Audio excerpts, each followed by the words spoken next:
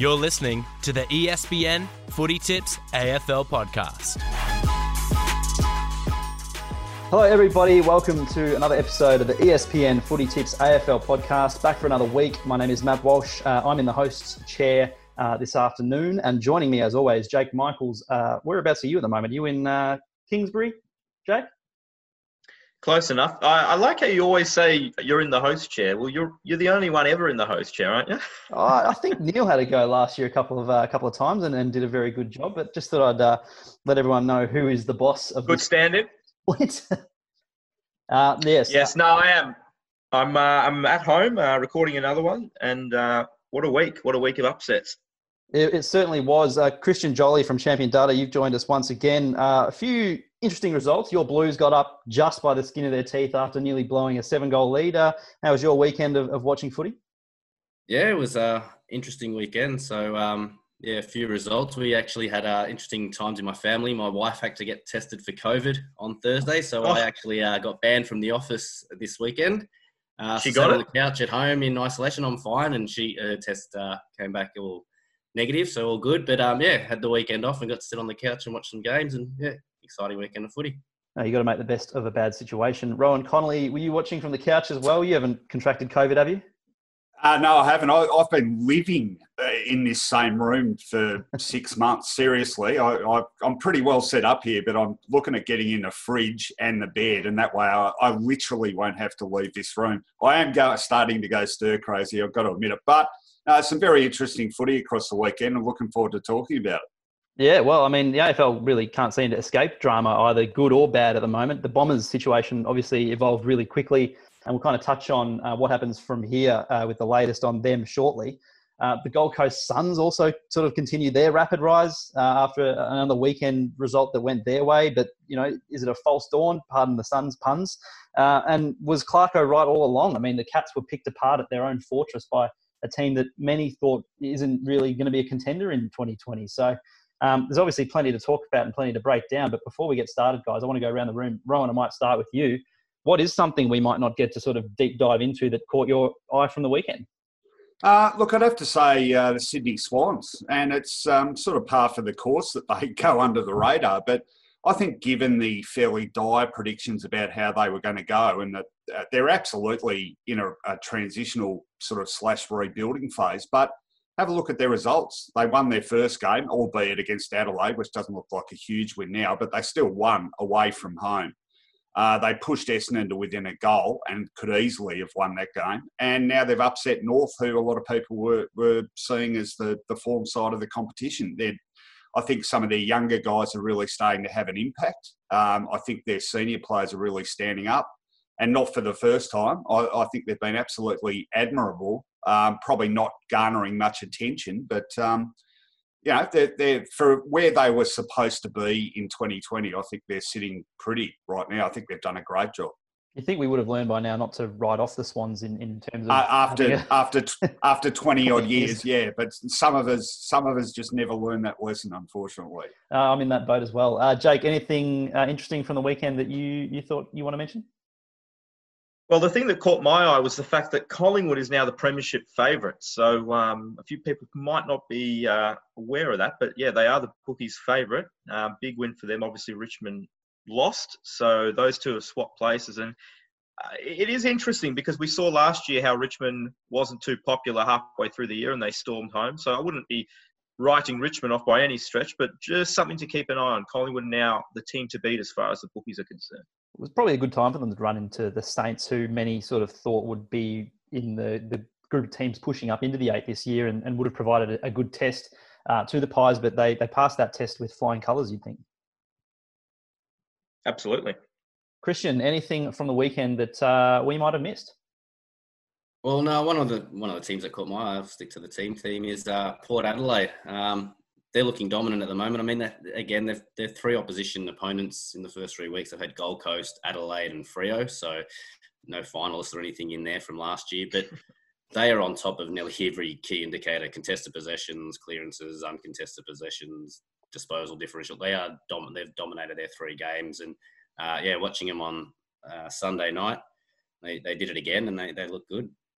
just quietly, I really did not like that Sunday night fixture, but I was I going guess to say, you got it was Sunday night, not Monday. Yeah, it was, morning, yes. wasn't Oh, can I just say that there was a point in that game where I thought Freo v Port, Gold Coast. It was about 10:30 p.m. It was pissing down with rain, no crowd. I thought, yeah, footy doesn't get any better than this, does it? Rather sarcastically. It was a bizarre set of circumstances. I was sort of on desk watching that game, and I just thought this is not what I'm normally doing at 10:30 on a Sunday evening. But nevertheless, something that caught my eye. It's funny how spoilt we are, because 3 weeks ago we would have killed for that, wouldn't we? That's a good point. You I don't know that I would have actually. I'm not sure I would have. Something that caught my eye that you might have missed as well is umpires wearing white in the Brisbane West Coast game. I thought that was a little throwback to the early 2000s and late 90s. And I know that West Coast's yellow jumper that they were wearing obviously would have been too much of a clash. But tell you what, I wouldn't mind seeing more of the umps in white going forward if clash jumpers permit. I reckon take it further, Matt. I reckon we've got to go the full hog, get the goal umpires in the white coats with the pork pie hats again. I like it. Yes, I think we haven't had a heritage round for a long time. I think it's time for the AFL to think about bringing something like that back, complete with umps with handlebar moustaches as well. All right, let's get into the real stuff, though. We've talked enough about the lighter side of footy, but Essendon fans, players, and administrators can sort of let out a bit of a sigh of relief, it would seem, Rowan, with just one player set to join Connor McKenna on the sidelines in quarantine because of his COVID test. James Stewart is the man deemed to be in close contact with McKenna. It's been revealed that they're going to go ahead with the game this Saturday night against Carlton. Is this the right result for footy? Oh, absolutely. I think given some of the dire predictions that were being made, in the 48, 72 hours since the news came out about McKenna, absolutely. I must admit, I saw the news this morning and I thought, wow, that's better than they could have hoped for, really. But it's a lesson to me, I think, that with this situation, you can't presume anything, and all the speculation about what would happen, it's pretty pointless, really, because we just don't know. Only the health authorities, well, even they don't know to a point. So, yeah, it's a great result for footy. I mean, we've already had one game postponed now. It would have been terrible had the game gone on and you had, not for Carlton supporters, I grant you that, but, no, I don't think anyone wants to see, half-strength sides playing games of footy, because in a way that compromises the integrity of the whole season, not just damages the fortunes of one club. So we just got to really, cross our fingers that we don't get too many more COVID positive results, because the ramifications, particularly as the weeks go on and more sides have played more sides, the ramifications of a positive test are enormous. Well, Jake, I think maybe something... Go on. Yeah, sorry, go on. I was just say credit to the AFL for exactly the way they handled it. I mean, I think that the test result came through Saturday morning. They postponed the game by, the announcement was made 4:30 Saturday afternoon. So swift movement, hard and fast decisions, and they, ended up getting a game back on Channel 7, free to air. They moved the game around and everything worked sort of smoothly. Hopefully they play that game back. But yeah, I think credit to the AFL just for being able to minimise the risk and sort of keeping the competition running. Rowan, you sort of said about the fixture and how if the longer the season goes and if there's a positive result, teams that have to play each other, we might not get a season where teams end up playing each other once. I mean, we almost had that situation this week because Carlton and Melbourne played last week. Melbourne was supposed to play Geelong this week, who Carlton played this week, and Essendon was supposed to play Carlton. It was a really big sort of mixed jumble there where if the AFL could have got away sort of games midweek, you think, or midweek next week, but because of the way that the teams had panned out playing one another in weeks prior, I feel like I'm sort of going around in circles here, but you kind of get my drift that it's going to be tough for the AFL to fixture these games should stuff go wrong in the future. And you're right, Christian, they've done a really good job trying to sort of mitigate the damage so far. And I think we'll still get a full season without interruption going forward because of this. Well, I'm just thinking off the top here, but if everyone can't play everyone else, how are we actually going to have a ladder? Is it going to be, do we go back to the old, remember, you guys are probably all too young, but the old match ratio system when the Crows first came in and you had sides playing uneven amounts of games at the end of a round. are they going to have to do something like that? I mean, again, it comes back to what I said. I hate to use the word, everyone's using it, but unprecedented. And when the AFL talk about flexibility, there are so many logistical bases which need to be covered that we probably won't even think about until all of a sudden those circumstances present themselves. And quite right, Christian, I think so far in terms of covering off on that, the AFL's done a fantastic job.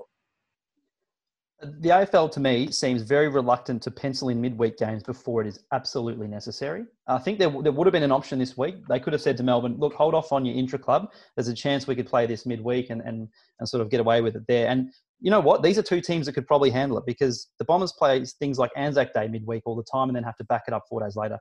The D's have had to play Anzac Day Eve in the last few years to sort of understand that sort of flexible fixture routine that the AFL sort of puts on them. I just think that until the AFL absolutely has to, it seems that they're not going to be pushing midweek games at the moment. And that's how it should be. There's no need for them to start scheduling things in. But to the point about the Bombers, I believe that had they had to reschedule this week, this upcoming game against Carlton, I just think it would have started to snowball out of control, and they would have had to get to a point where, one, as Rowan said at the top, the integrity starts to get compromised, and two, you get to this point where you can't.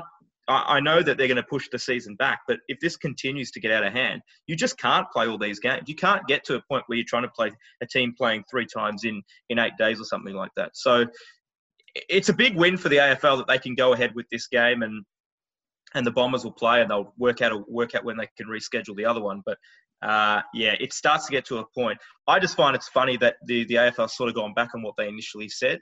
Play was to contract the virus. Yes. And I know he didn't play, but that's why you can't forecast what's going to happen exactly, because you don't know the circumstances. And look, we're all pretty comfortable now with the way that the AFL's handled and the way it's panned out, but it does go against what Gill said a couple of months ago. Yeah, well, I was just going to say a couple of months ago being the key phrase there. I mean, it's so dynamic, it keeps changing. Clearly, over the last couple of months, I think the protocols and even the knowledge about how best to contain it by the medical people the bank of knowledge has been improved to the point where we are now in a position to do more than we had one person tested positive. The other thing I wanted to say just quickly too was a bit of a mea culpa from me, but hopefully a lot of other people too, because I've been very big on that we should go back to normal length quarters. Well, we saw a classic example of why, unfortunately, we can't afford to, because we may well need to play 3 games in 8 days. So, they've held the line on that, and probably just as well they did. Question for all of you. I mean, the way that the Bombers went about their training groups, obviously they can't have too many players in each group training, and the Bombers put together effectively what was just about their starting backline. And if things had gone a little bit worse, if McKenna had perhaps been in contact with someone and then transferred his positive result to someone else, geez, that could have been disastrous for the Bombers. Are we going to see clubs start to modify this and put, not their first line defence or their first line attack together in these training groups to sort of avoid stuff like this in the future? Well, you know what you do. You'll pick out your 4 or 5 best players and make sure they're training with the youngest, least experienced guys in the group. You can only manufacture that to a point, can't you? Although I did see some clubs apparently were mixing up the groups in light of that eventuality. Maybe Essendon, it sort of didn't occur to them. I mean, again, another example of the sort of insane level of logistical planning that has to go into just day-to-day operations of an AFL club training. I mean, it's far more than just washing your hands a lot, isn't it? Really. Well, I mean, how bad could it be for someone, a first-year player or a second-year player on a list to sort of get some training experience with those first-line players? I mean, look, there are worse things to have to come out of this sort of COVID situation, and I could think of a few worse than that for sure. Chris, problem is the midfield group needs to train together, and the defence needs to train together. So you can't just split everyone up. You can't just say, all right, you're a defender, you're a midfielder, you're a forward. But do they though? Go and train together. Well, they do. If they're going to be practicing their structures and all that sort of stuff, of course they need to train together. But if it puts them at risk of shutting down an entire backline going into a round 6 game, if someone gets in contact with someone who has COVID, how do you sort of mitigate the risk and still give yourself the best chance to win a flag.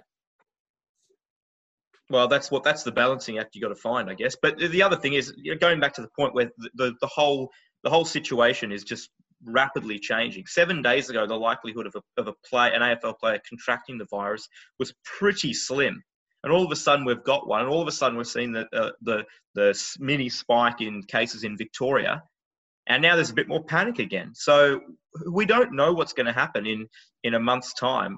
The problem is we're all trying to predict what's going to happen. And this goes back to the whole point with the AFL saying, we're going to shut down for a month if someone contracts it. There's no point predicting what's going to happen in the future because we don't know. We have to just roll with the punches and adjust accordingly as it happens. Fair enough. Let's move on. Christian, you said you were stuck on your couch all weekend watching wall-to-wall footy. I want to know what sort of took your eye from the weekend. I mean, we've got a few ideas of what shorter quarters are bringing about in 2020 AFL, the 2020 AFL season, but it does sort of seem like from where I sit in the cheap seats that it is harder to score in the second half than it is in the first half. Cheap seats? You're MCC, aren't you? Not this year, I haven't been, but. Scoring in the second half seems to be so hard for some teams compared to the first half. I mean, do the stats sort of back this up at all? And quarter by quarter, like, is it really that much harder to score as the game goes on? Yeah, it's looking like it is across the first 3 rounds. So, I mean, scores by quarter just for, per team per game, it's 18.5 in first quarters, 16 in the second, 17 in the third, 13 in the last. So 18.5 down to 13, bit of a drop. But if you just look at the winning team scores per quarter, so for winning teams, they scored 24 points in the first quarter, 20 second, 22 in the third. So again, the third quarter is sort of high-ish, but it's the last quarter really, 13 points per game for winning teams in final quarters. I think Carlton won with a behind. They kicked one behind in the last quarter. I think Melbourne might have won the previous week against Carlton by kicking one behind, or maybe just a little bit more in the last quarter. So it's probably getting easier to hold on to leads in final quarters. And yeah, just looking at sort of, a reason why that might be. To me, the biggest drop in numbers in the final quarter is your ability to score once inside 50. So the ball goes inside 50 and how often do you score from that? So first quarters, again, teams are at 43%, 42.5 in the second quarter, 43% again in the third, down to 37.5 or 38% in the final quarter. So again, 4 or 5% drop off consistently across final quarter. So teams are obviously just getting their defenses back. We sort of flagged it last week. Is it the fitter players just being able to run 80, 90 metres back behind the ball quicker? The contest is probably disappearing from the midfield in the last quarter and teams are just sort of waiting back and sort of just stacking the defence, especially if they've got the lead. So, it's just, again, we sort of flagged a little bit last week. It's just something to watch. Our game's going to be harder to come back in once you're behind in the final quarter. So, again, making starter games so much more exciting because you see the teams that come out of the blocks, Melbourne against Carlton against Geelong the week later. I think Adelaide, we sort of said, snuck over the line against Sydney. They scored half their score in the first quarter in round one. So, starter games are going to be so much more important, it looks like, this season. Can I just play my bad look? Can I just play my traditional curmudgeon role and go, starter games are great to watch and the end of games are absolutely diabolical to watch? Well, that's what I was going to say. It wasn't too bad. So, but again, that you can always pick out one good game and one, not so good game per round. But yeah, it's a wait and see, I think. But taking that approach, is it a bad look for football if this is what we're sort of going to? I know we're going to revert to the longer quarters and maybe things will go back to how they used to be. But to have these games where it's almost a race to half time and then it's preserve that lead.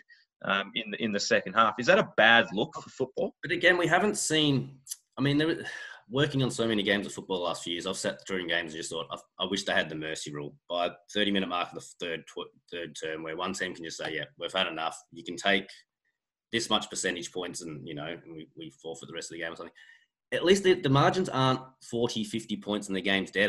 Again, with Geelong, Carlton, yes, the winning teams are scoring more in the first quarter, but games are you're still watching a game. And if you turn on a game in the last quarter and the margin's 15, 20 points, you're not going to turn it off thinking, oh, geez, there's just no way to come back. So again, only 3 rounds in. Hopefully over the next 2 rounds, we have some great last quarter comebacks and it's all just, a null point. But at the moment, as I said, it's just, if you look at it, it's the winning teams are getting out of the blocks quicker. But again, watching the 20-odd games that we've had so far, I don't think we've had too many final quarters where you just thought, oh, just end it now because nothing's going to happen from this point on. Showdown. Anytime Adelaide plays. I guess the fascinating thing is going to be when we do go back to normal length quarters, whether this is a trend that translates into that longer format as well. Because I suspect it probably is. You know, I've come full circle on this. I am a real football traditionalist, but I think the coaches' manipulations of game styles and structures now have become so adept that it's gone beyond things like little tweaks of the rules. It's gone beyond things like reducing interchange rotations. We've seen those tweaks, 6-6-6. They don't have enough impact. The only way we're going to see the game sort of change to, I think, closer to a product the bulk of the footy world wants to see is dramatic changes. And the two obvious ones are introduction of zones and the removal of two players from the ground, or both. And they are changes that I think the same football public that wants to see more attractive football would also be resistant to that. So it's just not going to happen. So I've sort of resigned myself as an old man who sort of saw that, what I say, the peak aesthetic period of footy. I've resigned myself to, look, I still love footy. I think we see some great games, but I don't think we're going to see as many of them as we used to when I was a boy. Well, I mean, Matt, you've been saying this for a long time about coaches being able to, they'll always find ways to adapt and adjust. Yeah.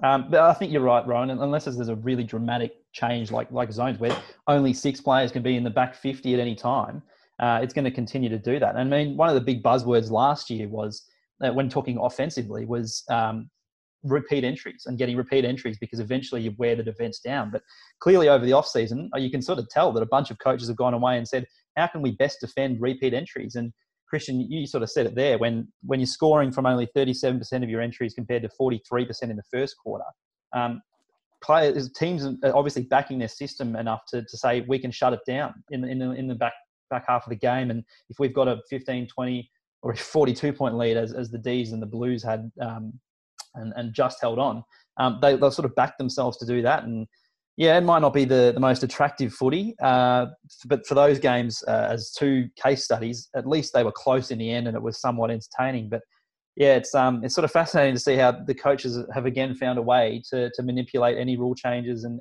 any ways of the AFL saying we want to open up the game, because the coaches are going to have the final say. And if they're allowed to drop players back or implement defensive actions, they're going to do it.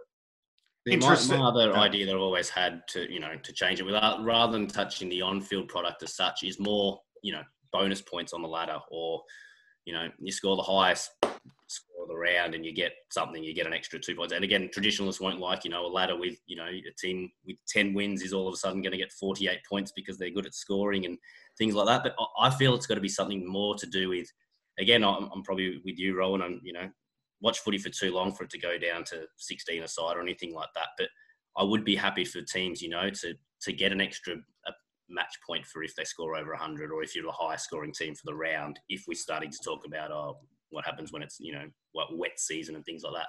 I put that one up. I wrote a column about that, I reckon, 10 years ago, and I got smashed. I got physically assaulted to a level I've never been by anything I've ever written before. But I'd argue that even more strongly. I reckon you'd agree, Christian, that we talk about the loss of contested marking, we talk about the loss of high marking, goal kicking, scoring, but the biggest, costliest loss to the game, in my view, is the loss of transition football, end-to-end stuff.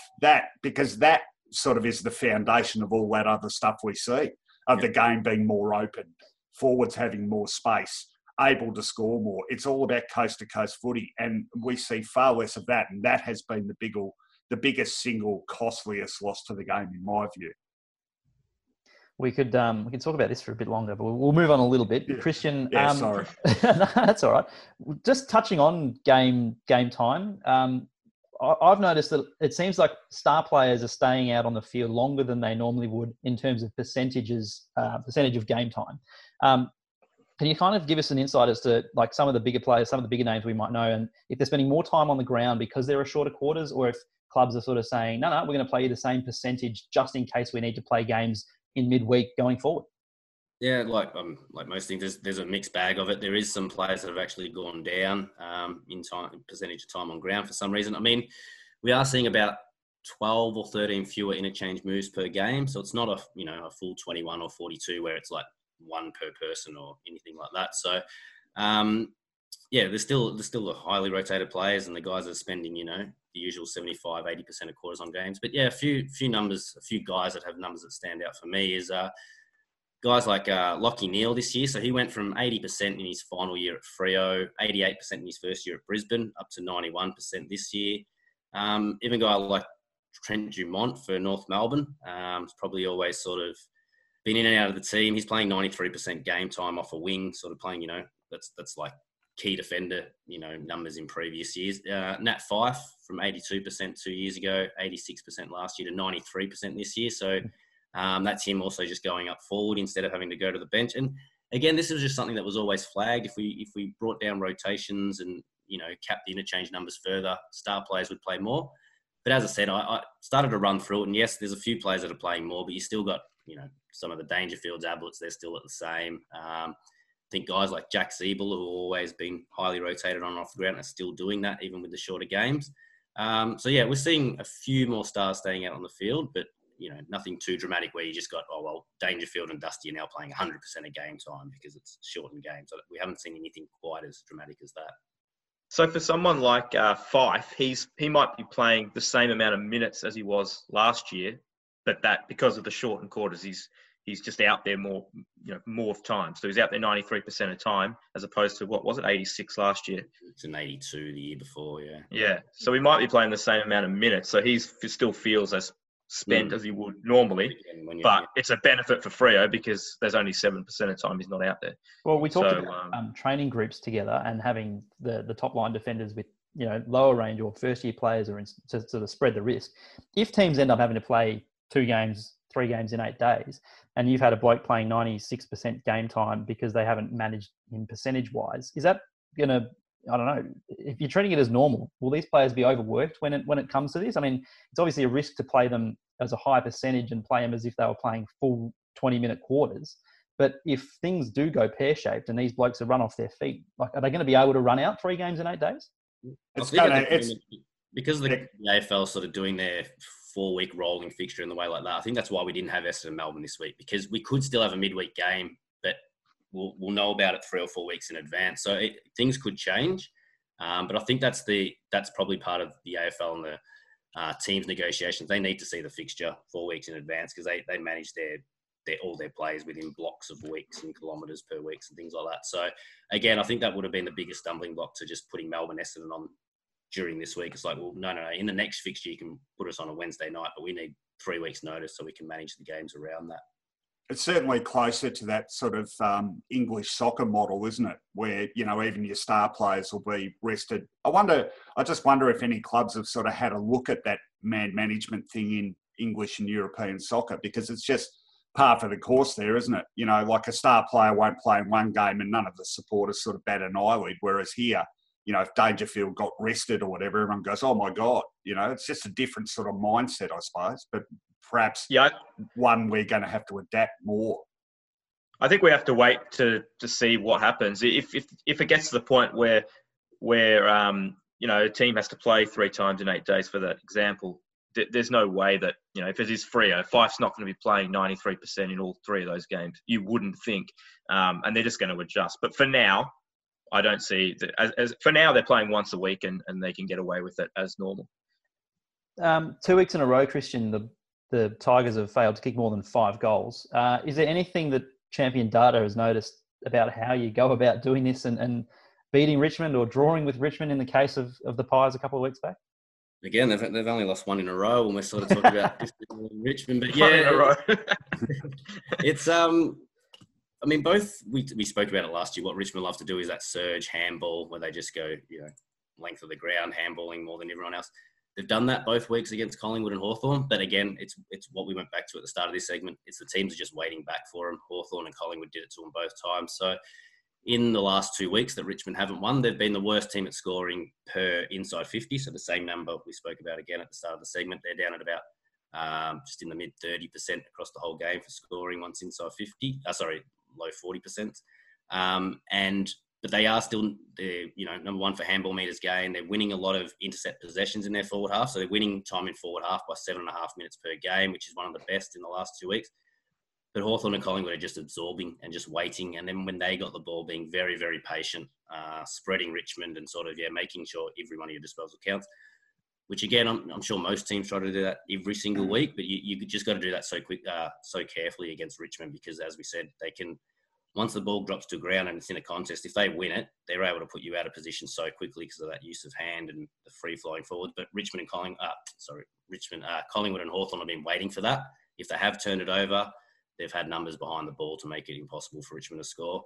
And again, I go back to round one and the way that Richmond and Carlton played. Richmond got so many goals out the back. They just had very open forward line. Carlton thought, we're in the game here because we're shutting the ball. We're keeping it in our forward half.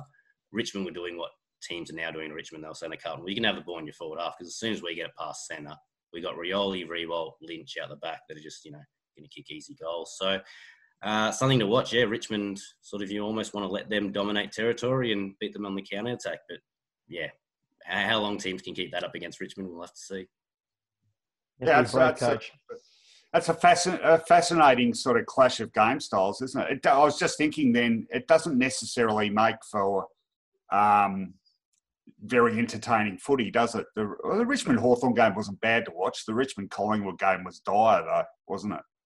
Yeah, no, I think Hawthorn, they still made it exciting to watch. They didn't try to be too dour with it and be totally defensive. I think, again, once they got 2 or 3 goals up, they had a little bit of confidence. Right, let's get, scoreboard pressure, as they say. Let's get the score on the scoreboard. And but as I said, Richmond, both games, just their forward just has not been able to find any easy ball at all. That game, though, against the Hawks, that's the most, without using the un-Richmond-like word that Damien Hardwick used, but that was the most un-Richmond-like I've seen them since probably 2017. They just look nothing like what we're used to seeing. And there weren't even really any patches throughout that game that you thought, okay, well, that's what they do well. It was just a really weird game. It was kind of like that game against St Kilda that beat them by about 10 goals at Marvel Stadium a couple of years ago, where it was just a really bizarre game. And I think that was more of an anomaly.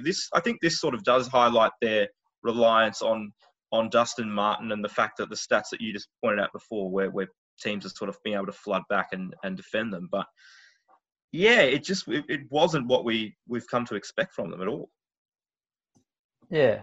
Something else we haven't come to expect is 3 rounds in, we've got someone leading the Coleman with only 8 goals. Christian, you mentioned this in our little pre-pod meeting, but Coleman Medal's in trouble this year. It's going to be someone winning it with about 35 goals, it would seem.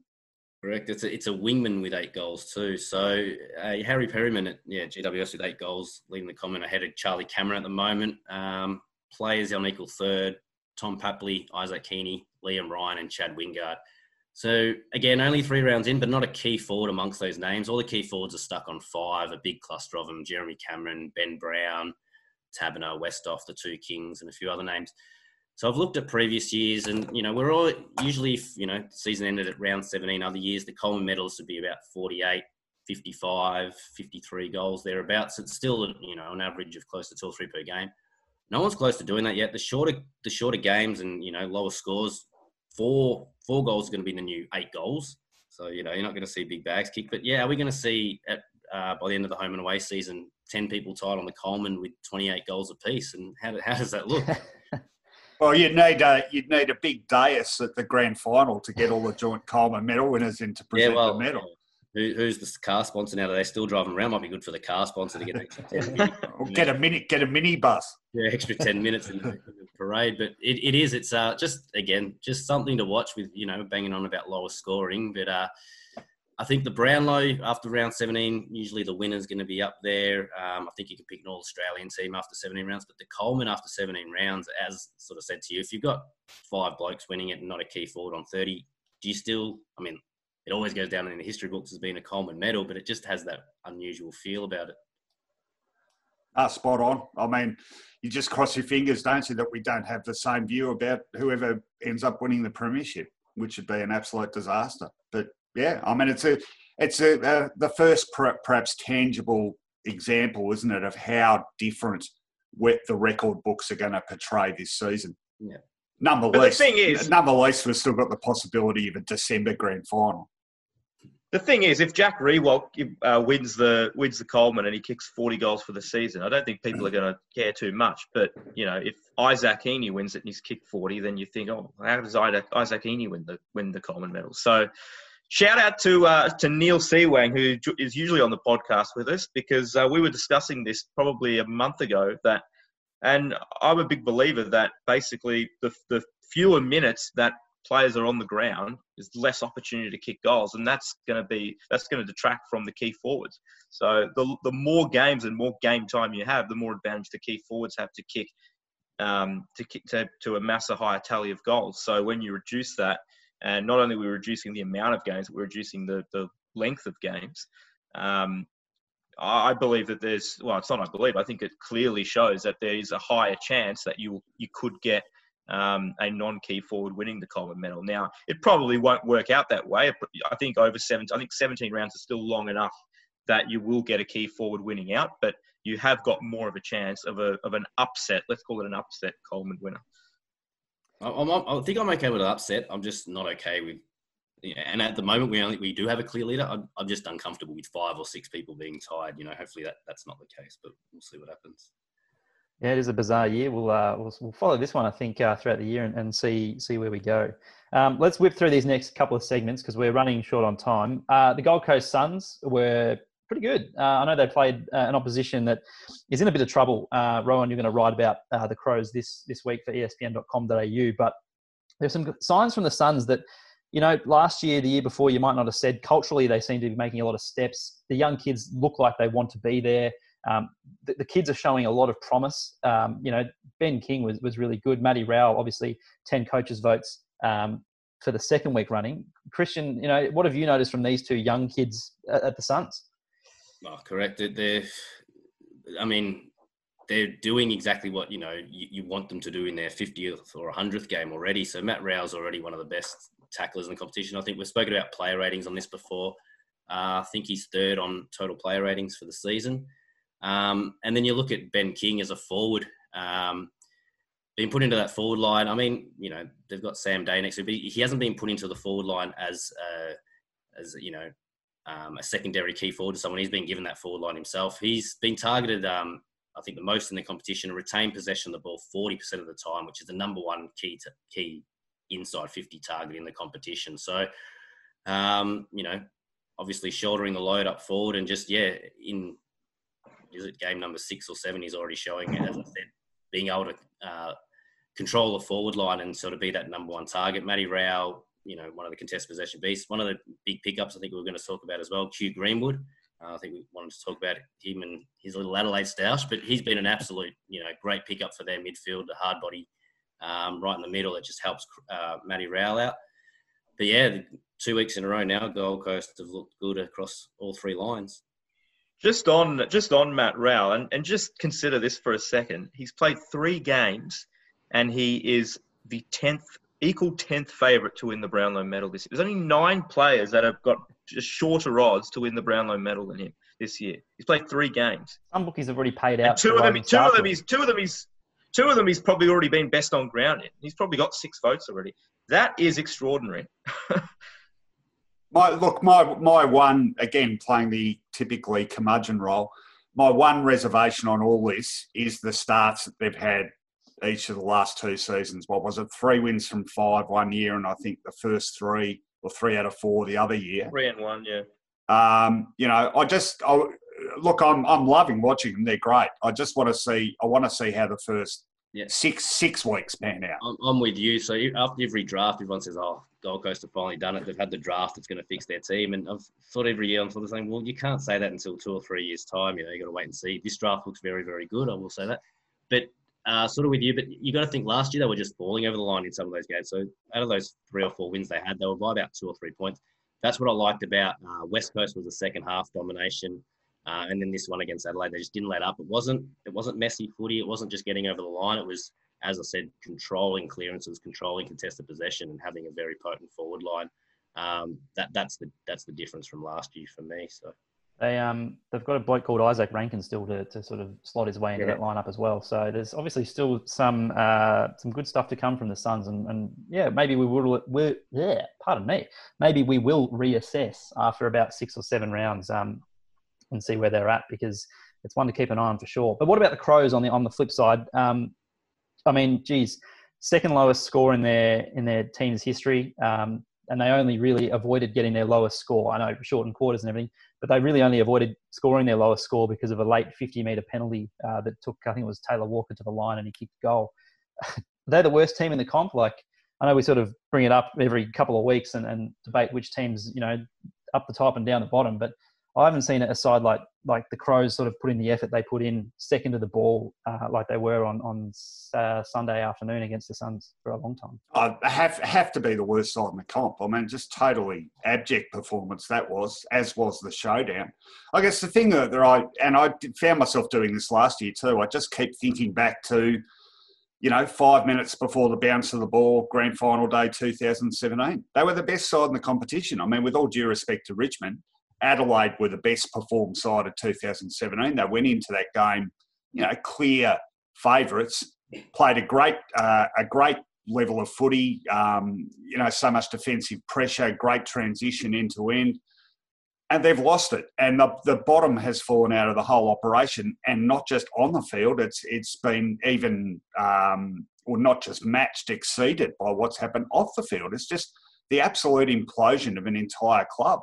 And, I look back to, say, Fremantle finished on top of the ladder in 2015, couldn't make a grand final, and then the bottom fell out of it for them. But at least as a club, they still remain solid. This is a club that is fracturing as a footy team and is fracturing as a club. And, I'm not sure that they really know how to arrest this slide, because the administration, you could argue the administration is in even worse form than the team, given some of the faux pas that have been going on there. I mean, Mark Rasciuto's efforts in the last couple of weeks have just been absolutely ridiculous. Like someone's got to rein him in. It's just so destructive what he's been doing. The failure for so long to concede how damaging that controversial pre-season camp was. They appear to be a club in denial, and perhaps that denial has extended to what's gone on the field as well. So they are in they're a strong club. They're well-resourced. There's plenty of people willing to help. They'll get out of it, but there's absolutely no doubt this is that club's lowest ebb in 30-odd years. Is it the lowest? Well, I think you nailed it, because they've still got a way to go. I mean, they've got wood to cut on the field and off the field. So to me, this isn't the bottom. This is the continuingly rapid decline of the Adelaide Crows, and they've still yet to sort of hit rock bottom in my eyes. Well, I mean, that's the scary part, if they've still got further to fall. Because if most people think Gold Coast is the worst performing side in the comp, and they lose by 9 goals, and you still think that there's further to fall, then that's really worrying. They're in a dire spot. And as Rowan said, the most concerning thing from the Crows' perspective is not what they're doing on the field. They're playing like crap on the field, let's be honest. But it's all the stuff going on in the background. And you think you can name 10 different things that have gone wrong since that 2017 grand final that haven't got anything to do with the on-field performance.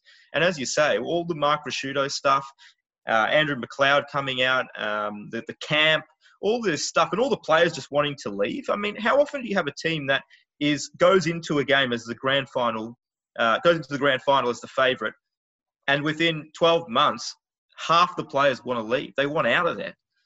It's just not – it's a toxic environment, and it's just snowballing, and it's getting worse and worse. So for their sake, you hope it doesn't get worse, but you're right. It may well. I mean, there are more players that might have to be cut from that list.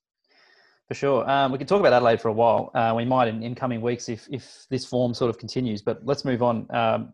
Justified hype or hyperbole was a segment we introduced last week. I thought it did okay. So I'm going to whip around with a few more questions under this banner, under this new segment. But let's try and keep them quick because we are running out of time. Jake, I'll start with you. The AFL Grand Final could be played interstate this year. Is that justified hype or hyperbole?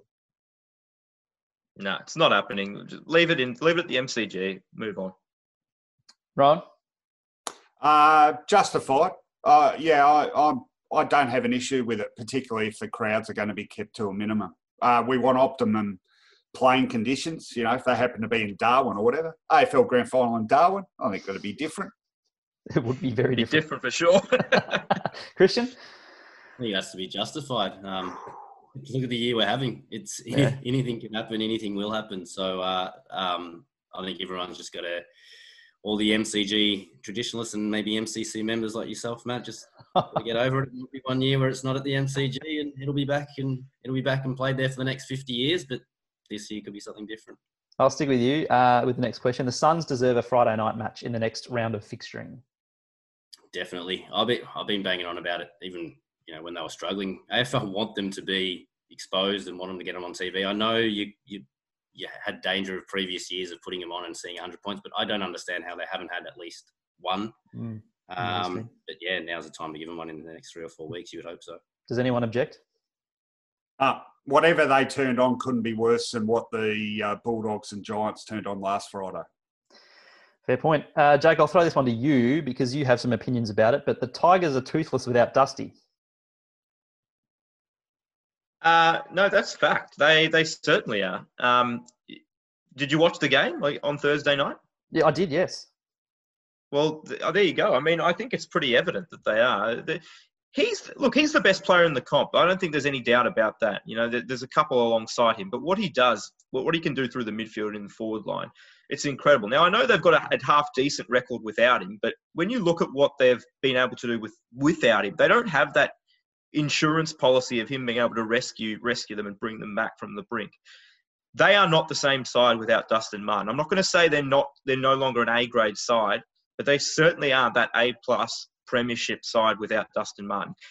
And let me throw this question back at you. If Dustin Martin wasn't playing for the rest of the year, how confident would you be of Richmond winning a grand final? Still pretty confident. They're a well-drilled side. Christian, do you have anything on Dusty that might sort of sway Jake's opinion at all? Oh, well, he's missed 4 games in his career, and that's the first one they've lost. So, yeah, I think Hawthorn dismantled them in another way. I don't know how much Dusty could have helped. I probably agree with you. They definitely need him. He makes them better. But yeah, as I said, you sort of said they have a half good record without him. It's 75% record without him. So. Next question, Rowan. West Coast's negative attitude towards the hub model has affected their footy. Yeah, no doubt. And I think with those things, it's probably all right to think negative thoughts, but it's airing them that I think just just spreads the perception. You've got to make sure that the outwardly the things appear positive. And this time of year, I would have thought, spending time on the Gold Coast isn't too bad, is it? Although, probably can't go to Movie World or Disney World or whatever they have up there. Those things are off the agenda, but the weather's still pretty warm. So come on, boys. Before the torrential rain, it was 22 and sunny and lovely up there, I thought, on Sunday. So, yeah, it could be worse for sure. Jake, you're normally a pretty pessimistic Carlton fan at the best of times. This question's for you. Has Carlton turned the corner with that breakthrough win at GMHBA Stadium? Well, I don't really know what turn the corner means, but it was obviously a great... The footy turn. Well, it's a great step. I think, without banging on Alistair Clarkson's comments that Geelong's not that good, however you want to interpret that. No, it was a really good win. I don't think you can take anything away from that. Probably not a great finish to the game, but still got the 4 points. I'd want to see it a little bit more consistently. I think that's been the problem, and want to see probably want to see a 4-week block where the Blues can get off to reasonable starts. Because we spoke about it last week. If you tuned into second halves of Carlton game, you'd think these guys are decent, but it's those starts which have just been killers. I think there has been a bit of hyperbole about that because everyone was banging on about how it was their first win down in Geelong since 1996, and I think they've played there 4 times since 1996. So, I mean, they get a bit happy with the facts sometimes, some parts of the media, and that was one for sure. Before we go, Jake, you were at the game on Thursday night, and you were talking to me earlier in the podcast meeting about something you noticed driving home from the MCG, and I just wonder if you'd like to share anything with us on the podcast before we head off. We're not going to name and shame, but there was something I noticed on the way home from the MCG on Thursday night, which I was a little bit disappointed to see. For the first time, I actually scored a park under the MCG, given that there was nobody there. So that was nice. But leaving the game, I walked out with a lot of the Hawthorn players who all got in their cars, and we all drove out the tunnel together out onto Hoddle Street. And I tell you, I was really disappointed. We talk about football players and athletes as role models. I was really, really disappointed to drive down Hoddle Street. And again, not going to name and shame, but there were a dozen Hawthorn players staring at their phones while driving 80 kilometres an hour down Punt Road, and just not even at the lights doing it. Not that you should be doing that either, but it was really dangerous. And I couldn't believe. I know people do it. I see it all the time. And a football player is no different to anyone in the general public. But it's just really not a good look, especially when we're talking about road safety and all this stuff. If someone looks and sees, such and such doing it, they think, well, I can do it too. So I was really disappointed. I'm not going to pretend that it doesn't happen. I mean, I understand that it does happen, but I think the players need to be educated more around this, because it's certainly not a good look. It's not, and it wasn't just one or two. It was about 10 that I saw. Gee, that's big. You sure you don't want to name and shame? You want me to name and shame, don't you? No, I won't name and shame. Yeah, well, that's a warning shot across the bow. Be better Hawthorn players driving home from the G. I mean, just check your phones in your car before you drive off. That's not that hard, is it? Well, I understand that they have to give their phones to the club a lot of the time. They won't get to look at their phone for 6 hours. But I mean, God, what do you really need to do? What are you doing at 11 o'clock at night on a Thursday night on your phone when you're driving home 20 minutes, 30 minutes? What are you doing? Either send a text or check your Twitter about how many goals you kicked, and then do it when you get home, or do it at the G before you leave. Don't do it while you're driving, because you'll have an accident, and then there'll be a big story about that, and then you're going to just get dragged through the mud. It's not worth it. Very good, Jake. Rowan, I'll give the final word to you. Something that caught your eye from the weekend, and we'll give you a plug on the Footyology podcast. I heard this and it was very good. But you have a problem with the broadcasters. Well, I'm just sick of them trying to talk up games that we can all see are no good. And it occurred to me when we half-time of the Friday night game, 5 goals have been kicked in the game. It was shocking to watch. And they go back to the Fox Footy Friday night panel, and the very first thing Eddie Maguire says is, "Wow, that was amazing." And I just burst out laughing. He says that every week. I know, well, it's just ridiculous. But the particular bee in my bonnet is the intros to games that are particularly attractive, and they'll have the guy with the sort of Man from Snowy River narration voice, and some suitably slow-mo footage in the background, and he'll say something like this, "Tonight, it's all on the line. A game between one club no one cares about and another 16th on the ladder after being smashed 3 weeks in a row. This is Judgment Day." Welcome to Fremantle and Port Adelaide, Sunday night at Metricon. Absolutely. That's exactly what I'm talking about. Yeah. I think, the TV media especially sometimes tends to treat the viewers as mugs, because I think we can plainly see what is a good and what isn't a good game. And you know what? That's fine. If there's not a good game and it's still on, hey, we're going to watch it or not. But sometimes things beyond their control, they do try a little bit hard to try and rope everyone in. Just adding to that, there are a couple of commentators, again, not naming and shaming, but a team will be 10 goals down and they'll kick one, and they're back in it. It's game on. It's a tight contest. No, it's not. It's still 9 goals down. Not naming anyone whose initials are BT and name is Brian Taylor. Very good. All right, let's wrap things up, guys. Thanks again for joining us on the podcast this week. Don't forget to log into the Footy Tips app and lodge your tips before the round begins on Thursday evening, and we will speak to you all in the next one. Thanks for listening to the ESPN Footy Tips AFL podcast.